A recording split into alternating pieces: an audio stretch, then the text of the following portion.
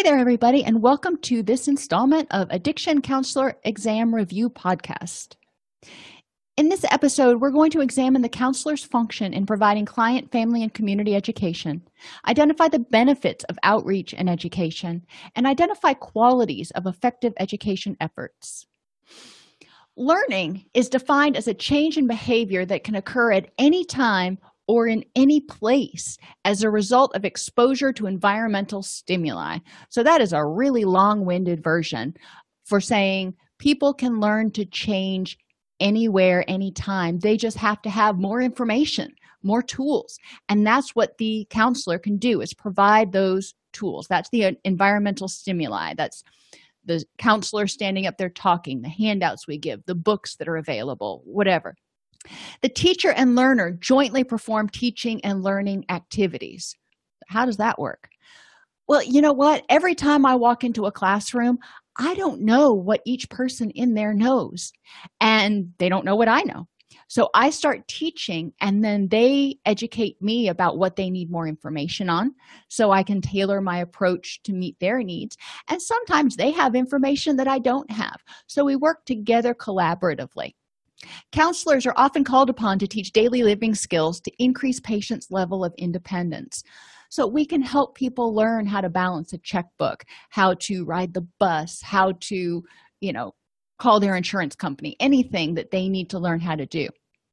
Health educators provide information to individuals and communities on a variety of important topics, including biological, medical, and physical aspects of substance abuse, safety, HIV, nutrition, general medical conditions, smoking, pregnancy, and mental health. Now, as counselors, we can also step in there and help some with providing information about aspects of mental health and recovery. Success is measured not by how much content has been imparted, but by how much the person has learned. I can stand up there for an hour or more and talk and provide a ton of information. But if people walk out and they haven't gotten anything out of it, then that was not a successful presentation. If I get up there and I talk for an hour about one concept, and the people that are in that room walk out of that room and they know that concept and they understand it and they can apply it, then I've been successful. So success involves making sure that your audience understands and learns the concept that you're trying to impart. They can't apply it until they learn it. Client and family community education is the process of providing clients' families, significant others, and community groups with information on a variety of topics. This can include prevention, health and wellness, resilience behaviors, signs of substance abuse, recovery options. There's a whole lot of things that we can provide education about. And education is not therapy. Education is providing people information about resources and tools and ideas. So if we're talking about communication skills, for example, you can do an education presentation on that and help people learn what assertive communication is, learn what assertive communication looks like compared to passive and aggressive. They can learn how to be assertive. What does it sound like? What does it look like? They can role play being assertive. So they're learning this skill. They're not delving deep into their past issues about anything. They're learning a skill. The role of educator encompasses many knowledge and skill sets, such as understanding and applying the principles of learning theory, and we're going to talk about these in a few minutes, using specific teaching skills to accommodate individual learning styles, and making adaptations for culture, age, and linguistic ability among learners. Anytime you do a group, whether it's a psychoed group or you're teaching in the community or you're doing a library presentation, you're going to have a variety of people with a variety of different backgrounds and needs. So it's important that you're able to try to connect with each person on some level. Educational groups help engage the client in treatment and recovery and are much less threatening because it's easier to learn than to change. Well, we want them to change. Yes, we do, but they've got to learn first. So if we engage them in this learning process and they feel empowered when they're learning, then they are going to feel even more empowered when they start trying to apply that information to change. And they're going to have developed that rapport and engagement with you during this less threatening process of learning, so they are more willing to rely on you during the change process. Characteristics of adult learners: they're engaged in multiple roles. They may be parents, they may be employees, they are somebody's child, they are somebody's friend, maybe somebody's spouse. There are a lot of different things that they are. They have more life experiences than, say, children. So we don't have to explain down to the nth detail everything. But on the other hand, they can contribute a lot. They can say, oh, that reminds me of a time when, or is it like when this happens? And they can relate it to something meaningful to them. They need a safe environment in which they don't have to be afraid to be wrong. So we want to encourage participation. If they're not working with the material, if they're not trying to apply the material, they're probably not going to remember the material. They're self-directed and don't want to be spoon-fed. They want you to ask them questions. They want you to provide some information and then help them figure out, okay, now what do I do with this? They don't want you to do it for them. They're relevancy oriented. So if you're teaching a concept like self-esteem, which, people are like, okay, that's good, but how does it benefit me? To get them to understand and learn the material, you have to bring it back and help them understand what's in it for me. When we teach, and in my class on teaching adult learners, we talk about the fact that for people to learn information, first they have to get it in their mind. So that's through seeing, hearing, or doing. They get it in their mind. Then they have to process it and figure out what to do with it. And then they have to decide, is this even important enough for me to make room in my memory banks for it? So we have to make sure that it's relevant. When people go to meetings, for example, and they're like, oh, I hate going to those meetings, I just get nothing out of them, or whatever, I encourage them to start going to meetings with the intention of getting one thing out of the meeting. So they go, and when they're leaving the meeting, I want them to write down in their journal, what is the one thing that you got out of this meeting? And it could be something that they don't want to do, but they need to get something out of the meeting and figure out how it's relevant to their recovery. Adults are problem solvers and want to know how new information can be applied in a practical setting. So when we're teaching these skills, when we're teaching about self-esteem and communication skills, well, those are all great for you. And let's talk about how they can help you in your relationships and how they can help you at work. But let's also talk about how you can teach them to your kids so they have these skills and it can help them as they grow. They need to feel part of a learning community which provides both encouragement and serves as a sounding board for ideas, anxieties, and concerns. So when we're doing this group, and if you're doing a 1-hour seminar at the library and you're never going to see these people again, this is a little bit harder to develop. But if you're doing an ongoing psychoeducational series, we really want the people to work together. So break them out into small groups and have them do activities. So they're working together and they're encouraging each other and they're developing an understanding that, other people have questions and concerns and anxieties. Adults are motivated to learn. In order to cope with specific life-changing events, they want to learn, what do they need to do? Okay, I had a baby. How do I do this now? I am motivated to learn. And whenever I go through a change in my life, like after I had my son, I ordered every book I could find on having babies that were in the neonatal intensive care unit. When I started my farm, I ordered every book I could find on having a small homestead farm.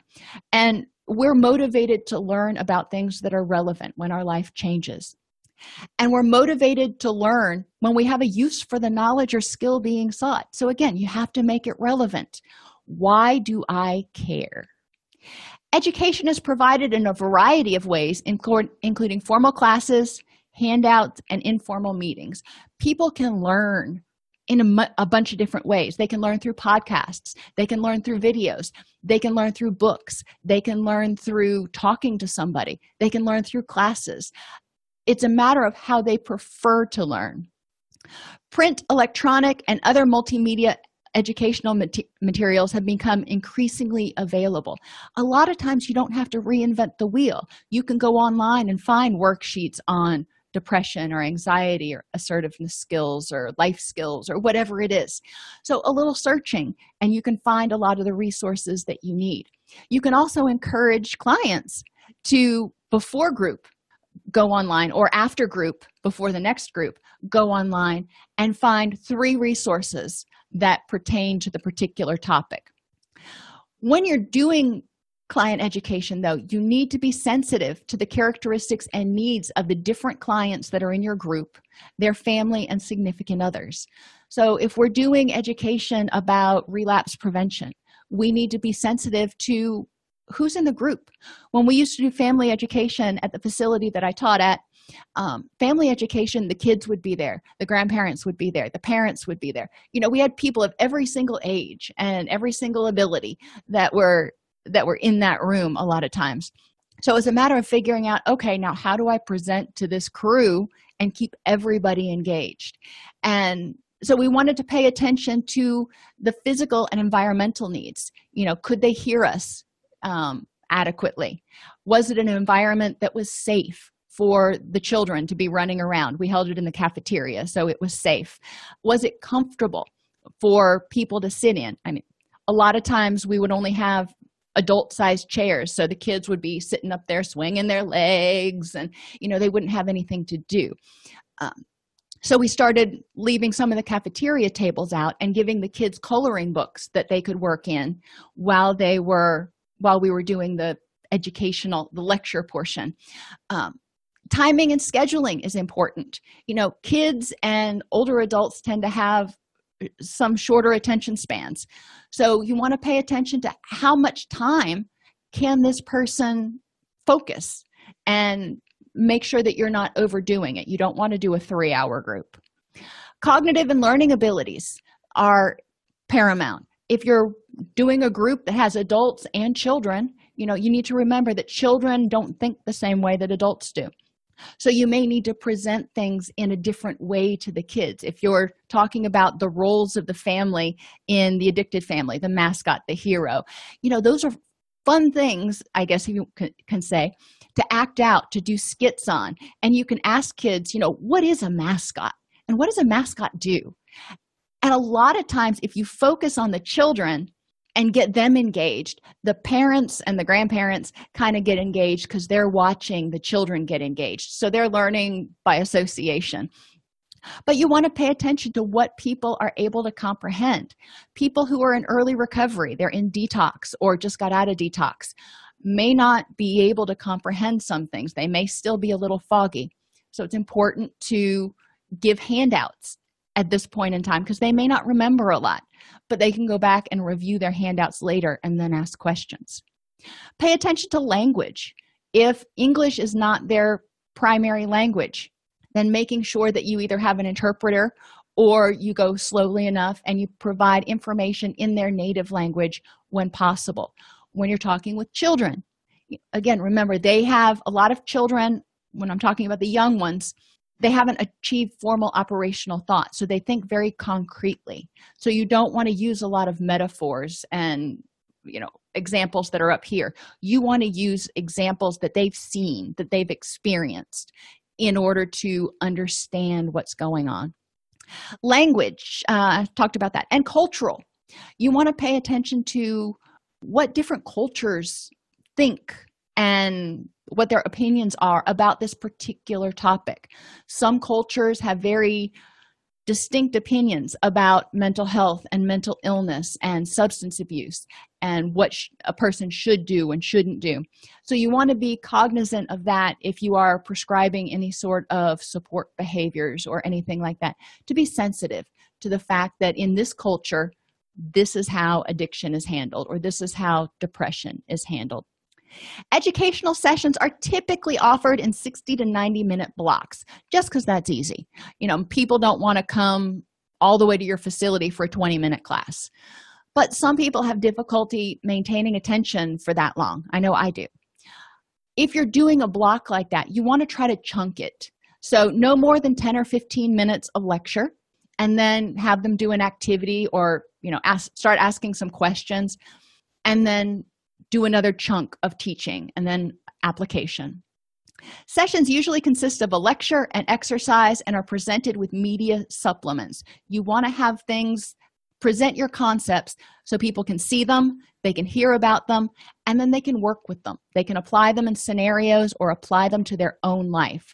Start out with the lecture portion, 10 or 15 minutes. This is the way my groups go. 10 or 15 minutes of this is what we're talking about today. Then we do an exercise, and so people can practice applying it. And then I ask them, okay, knowing this material now, knowing this concept or tool, how could it have benefited you last week? And have them talk about that. And then we go back around the room and I say, okay, now that you know this material and you see how it can benefit you, how are you going to remember to use it? And how do you see using it in the upcoming week? So they're working with it and applying it to their life. Educational topics we might talk about include addiction as a biopsychosocial disease. So it affects the body, it affects your mental health, and it affects your relationships.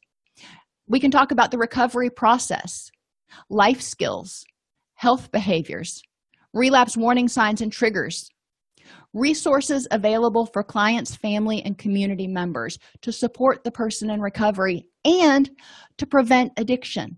So what resources are out there that we can start providing to people to prevent them from even developing this problem? And what resources are out there for people who also have domestic violence issues or for people who have transportation issues? Help them get linked up and know how to find those services. And we may talk about recovery planning. What does that look like? What is this transition going to be like when somebody leaves residential treatment, for example? And how is the person, how are you going to stay clean, sober, and healthy?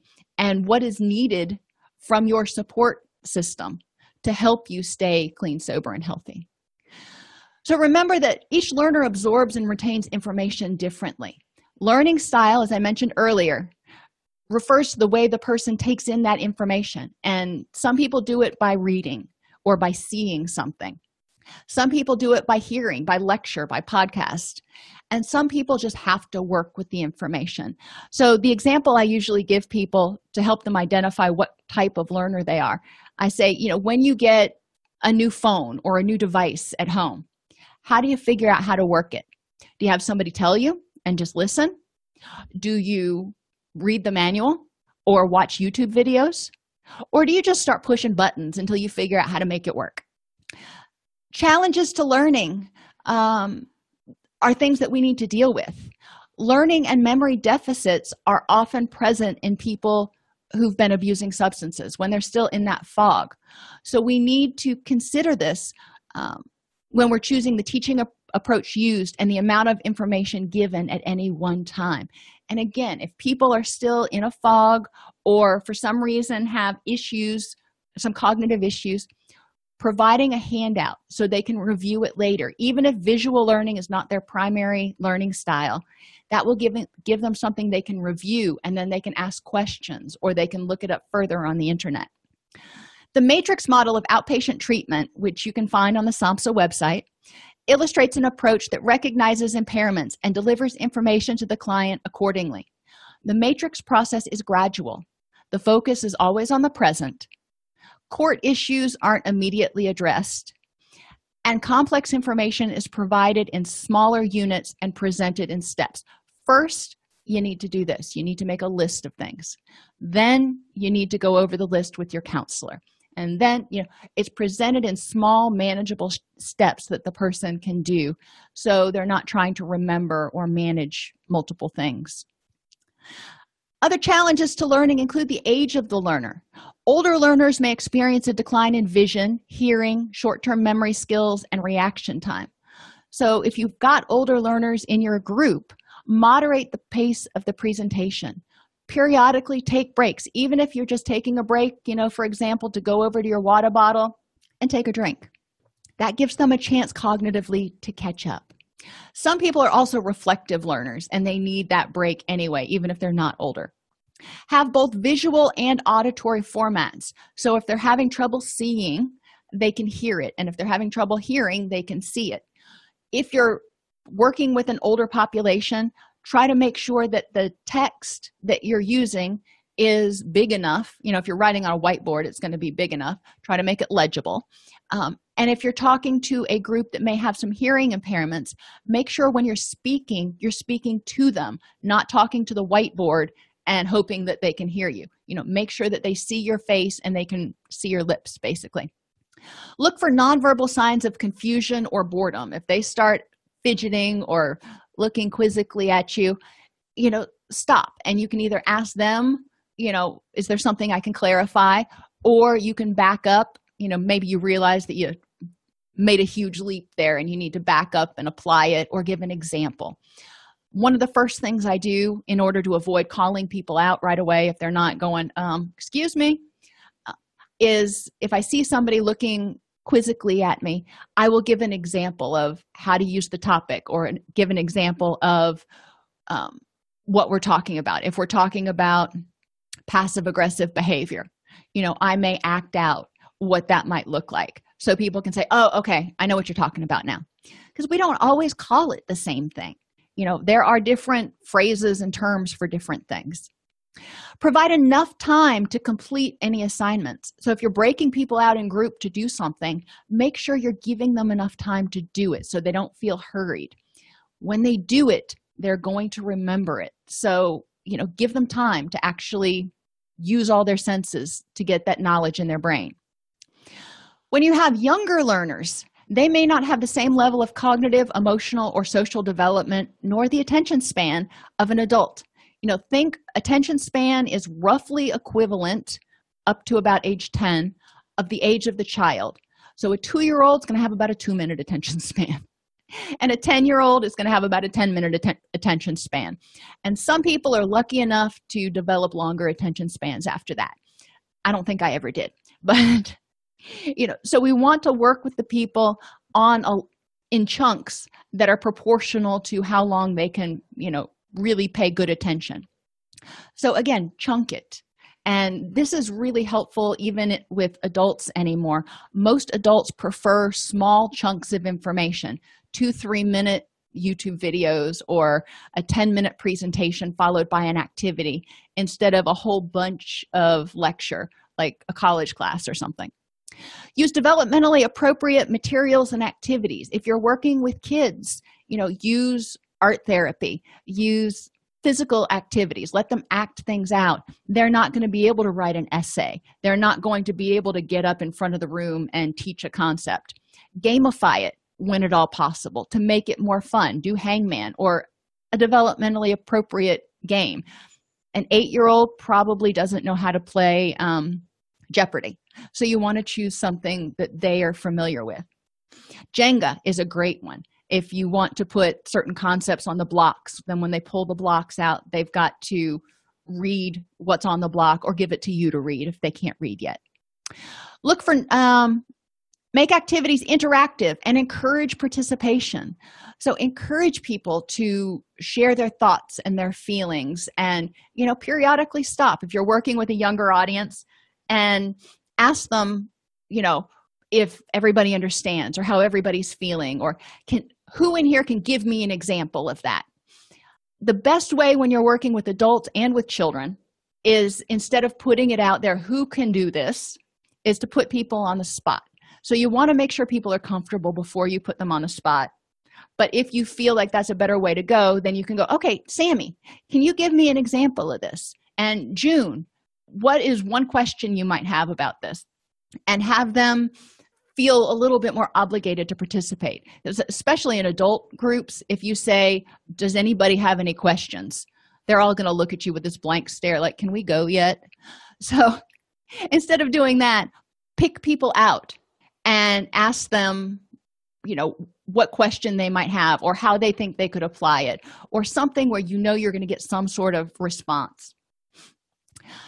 And provide enough time to complete any psychomotor tasks. So if you're having them draw a picture of their family, for example, make sure to give them, a good 10 minutes to do it. So they have time. You don't want to say, all right, you've got 5 minutes, let's go, go, go, go, go, go. It takes them 2 or 3 minutes just to sit down at the table and get their crayons and everything out. Teaching strategies according to Dale's Cone of Experience, and this is evidently important for you to remember for your test. Adults generally remember 90% of what they do, so we want to have people work with the material. We want to have them complete workbook entries. We want to have them talk about how they could apply it. We want to have them teach it, maybe teach a little part of it, maybe to the group. We want to have them act it out in skits. We want to have them do it, manipulate it. They remember 70% of what they say and write. So, have them talk about things, talk in groups, propose questions, and ask for solutions to issues. They remember 50% of what they hear and see. So our lecture is good, but they're only going to remember about 50% of it. So just bear that in mind when you're trying to teach something. They remember 30% of what they see alone. So if you're reading something, like think about the last time you followed a recipe, or you read a recipe online and you weren't actually in the kitchen doing it. How much of that recipe did you remember? Probably not much. But if you actually were following it in the kitchen, then you probably remember a little bit more of it. We remember 20% of what we hear and 10% of what we read. So it's important to really help people if they're reading something like the big book. They want to periodically stop and apply that. Why is this important to me? Why did it make it into the big book? How can I relate to this? And you can do that through discussions. You can do that through having them fill out journal entries. Most people hate journal entries, so discussions are often better. If we're talking about what they say, that gets us up into that 70% area. So you want to make sure people are manipulating the material cognitively and, working with it. Teaching from a multicultural perspective is also important and recognizes that there's a classroom of learners who vary according to their social and cultural characteristics. So culturally responsive teaching is defined by how the educator develops teaching approaches to address the cultural knowledge, prior experiences, and performance styles of diverse students. So if you're working with a group who is of Asian descent, and you're working with a group who is, of white descent, Caucasian descent, they may have different experiences. They may not, but they may, depending on, if you're working with a group over in Thailand and you're working with a group over in Idaho in the United States, they're going to have different experiences. So we need to pay attention to that. It acknowledges the legitimacy of cultural heritage and different ethnic groups, and it also acknowledges the legitimacy of different perspectives on recovery, on health, on healing, on mental illness. It builds bridges of meaningfulness between social and learning experiences so people can see how learning this information can help enhance their relationships and their functioning in the world out there. It uses a wide variety of instructional techniques that are connected to different learning styles. We've talked about those. Teaches students, let's go back to that a second. We've talked a lot about helping people manipulate the material and apply it and teach it and skits and that.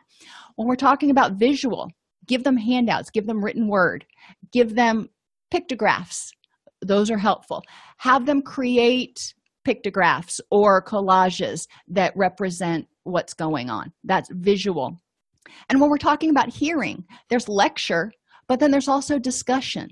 So encourage discussion between people. One of the things I used to do when I taught at UF, for our final exam and even our midterm, I would hand out the exams and then I would break people into groups of 4. And they would be able to discuss each question and what they thought was the correct answer to the question. Now, everybody chose their own answer, but they were able to bounce ideas off of one another, so it was easier for them, and it helped them solidify that information in their mind. Culturally responsive teaching teaches students to know and embrace their own and each other's cultural heritages. We want to focus on, what are some similarities, but what are some unique differences that are really cool and awesome about this other culture? It incorporates multicultural information, resources, and materials in the subjects and skills. So we want to make sure that we're providing information that's culturally sensitive. Culturally responsive teaching, diversity and motivation, culturally responsive teaching is the name of a book that provides specific culturally responsive teaching strategies. So if you work in a diverse treatment center, this is a great book to have in your arsenal. Culturally responsive teaching guidelines. You want to communicate respect, because you're not going to know every culture. Just understand that when you go into a room, you're not going to know the culture of every person in there. It doesn't matter where you are. So communicate respect. Give yourself permission to feel uncomfortable with a culture that is new to you. Develop listening skills, and never be shy about asking if you're being understood or asking for the client's cultural perspectives, such as, how would this be viewed or approached in your culture? One of the places that I used to live was the national headquarters for the Hare Krishnas. And, I was very unfamiliar with that culture. So when working with people who are Hare Krishna in counseling, there was a huge learning curve for me.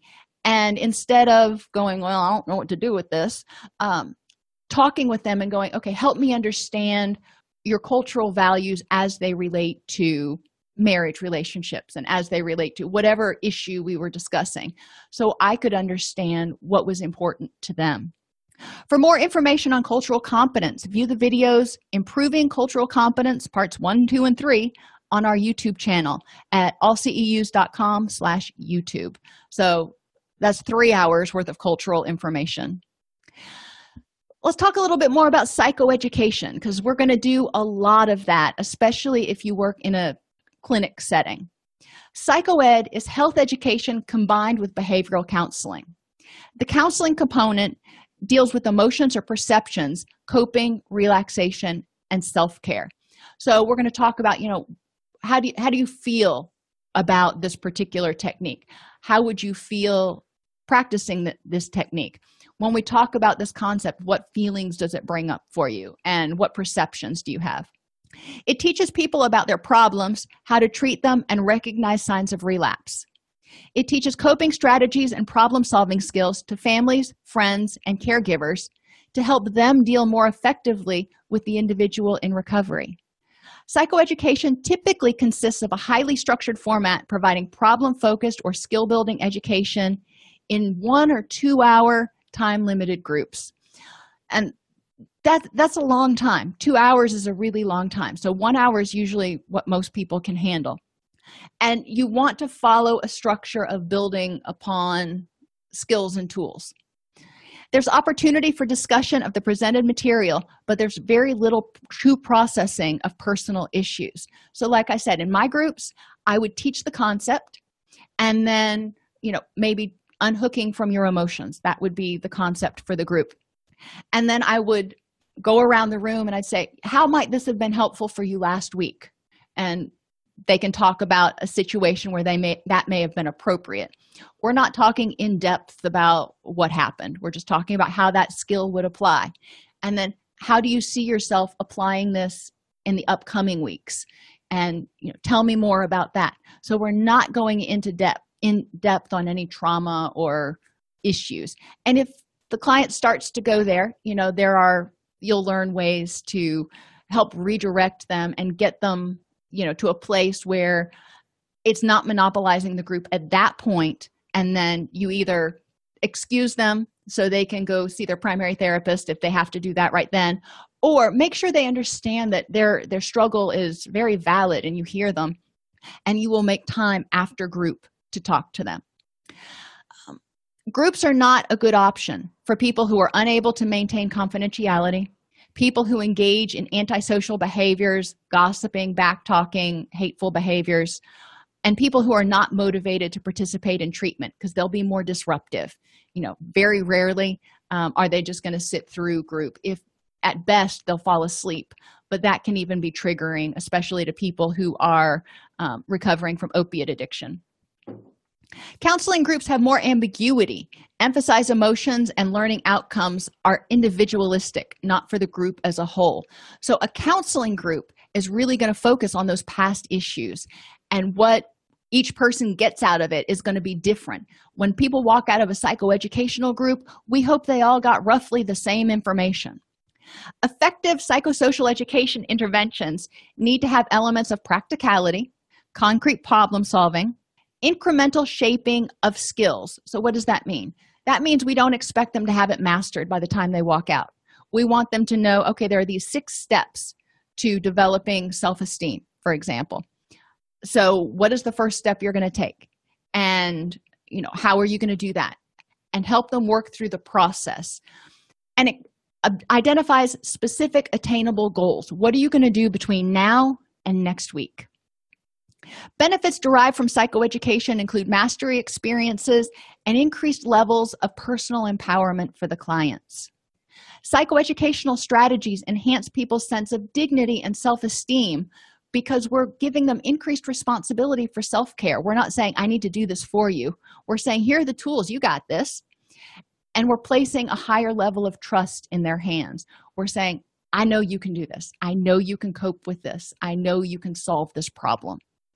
Psychoeducation increases individuals' resilience to distress. It provides coping skills, improves their ability to comprehend and manage their own life, and improves their sense of meaning in life. When we deliver psychoeducation, we are responsible for fostering information transfer to make sure that they're getting what we're saying. We want to facilitate emotional discharge. Now, we're not talking about, gushing emotions. We're not talking about a therapy group, but we want them to connect it with a feeling and see how this tool can help them deal with their emotions. We want to provide information about medication or other treatment regimens that can help people. And sometimes this is a standalone group on its own. And we want to provide assistance towards self-help. So what resources are out there that can help you learn this skill a little bit better?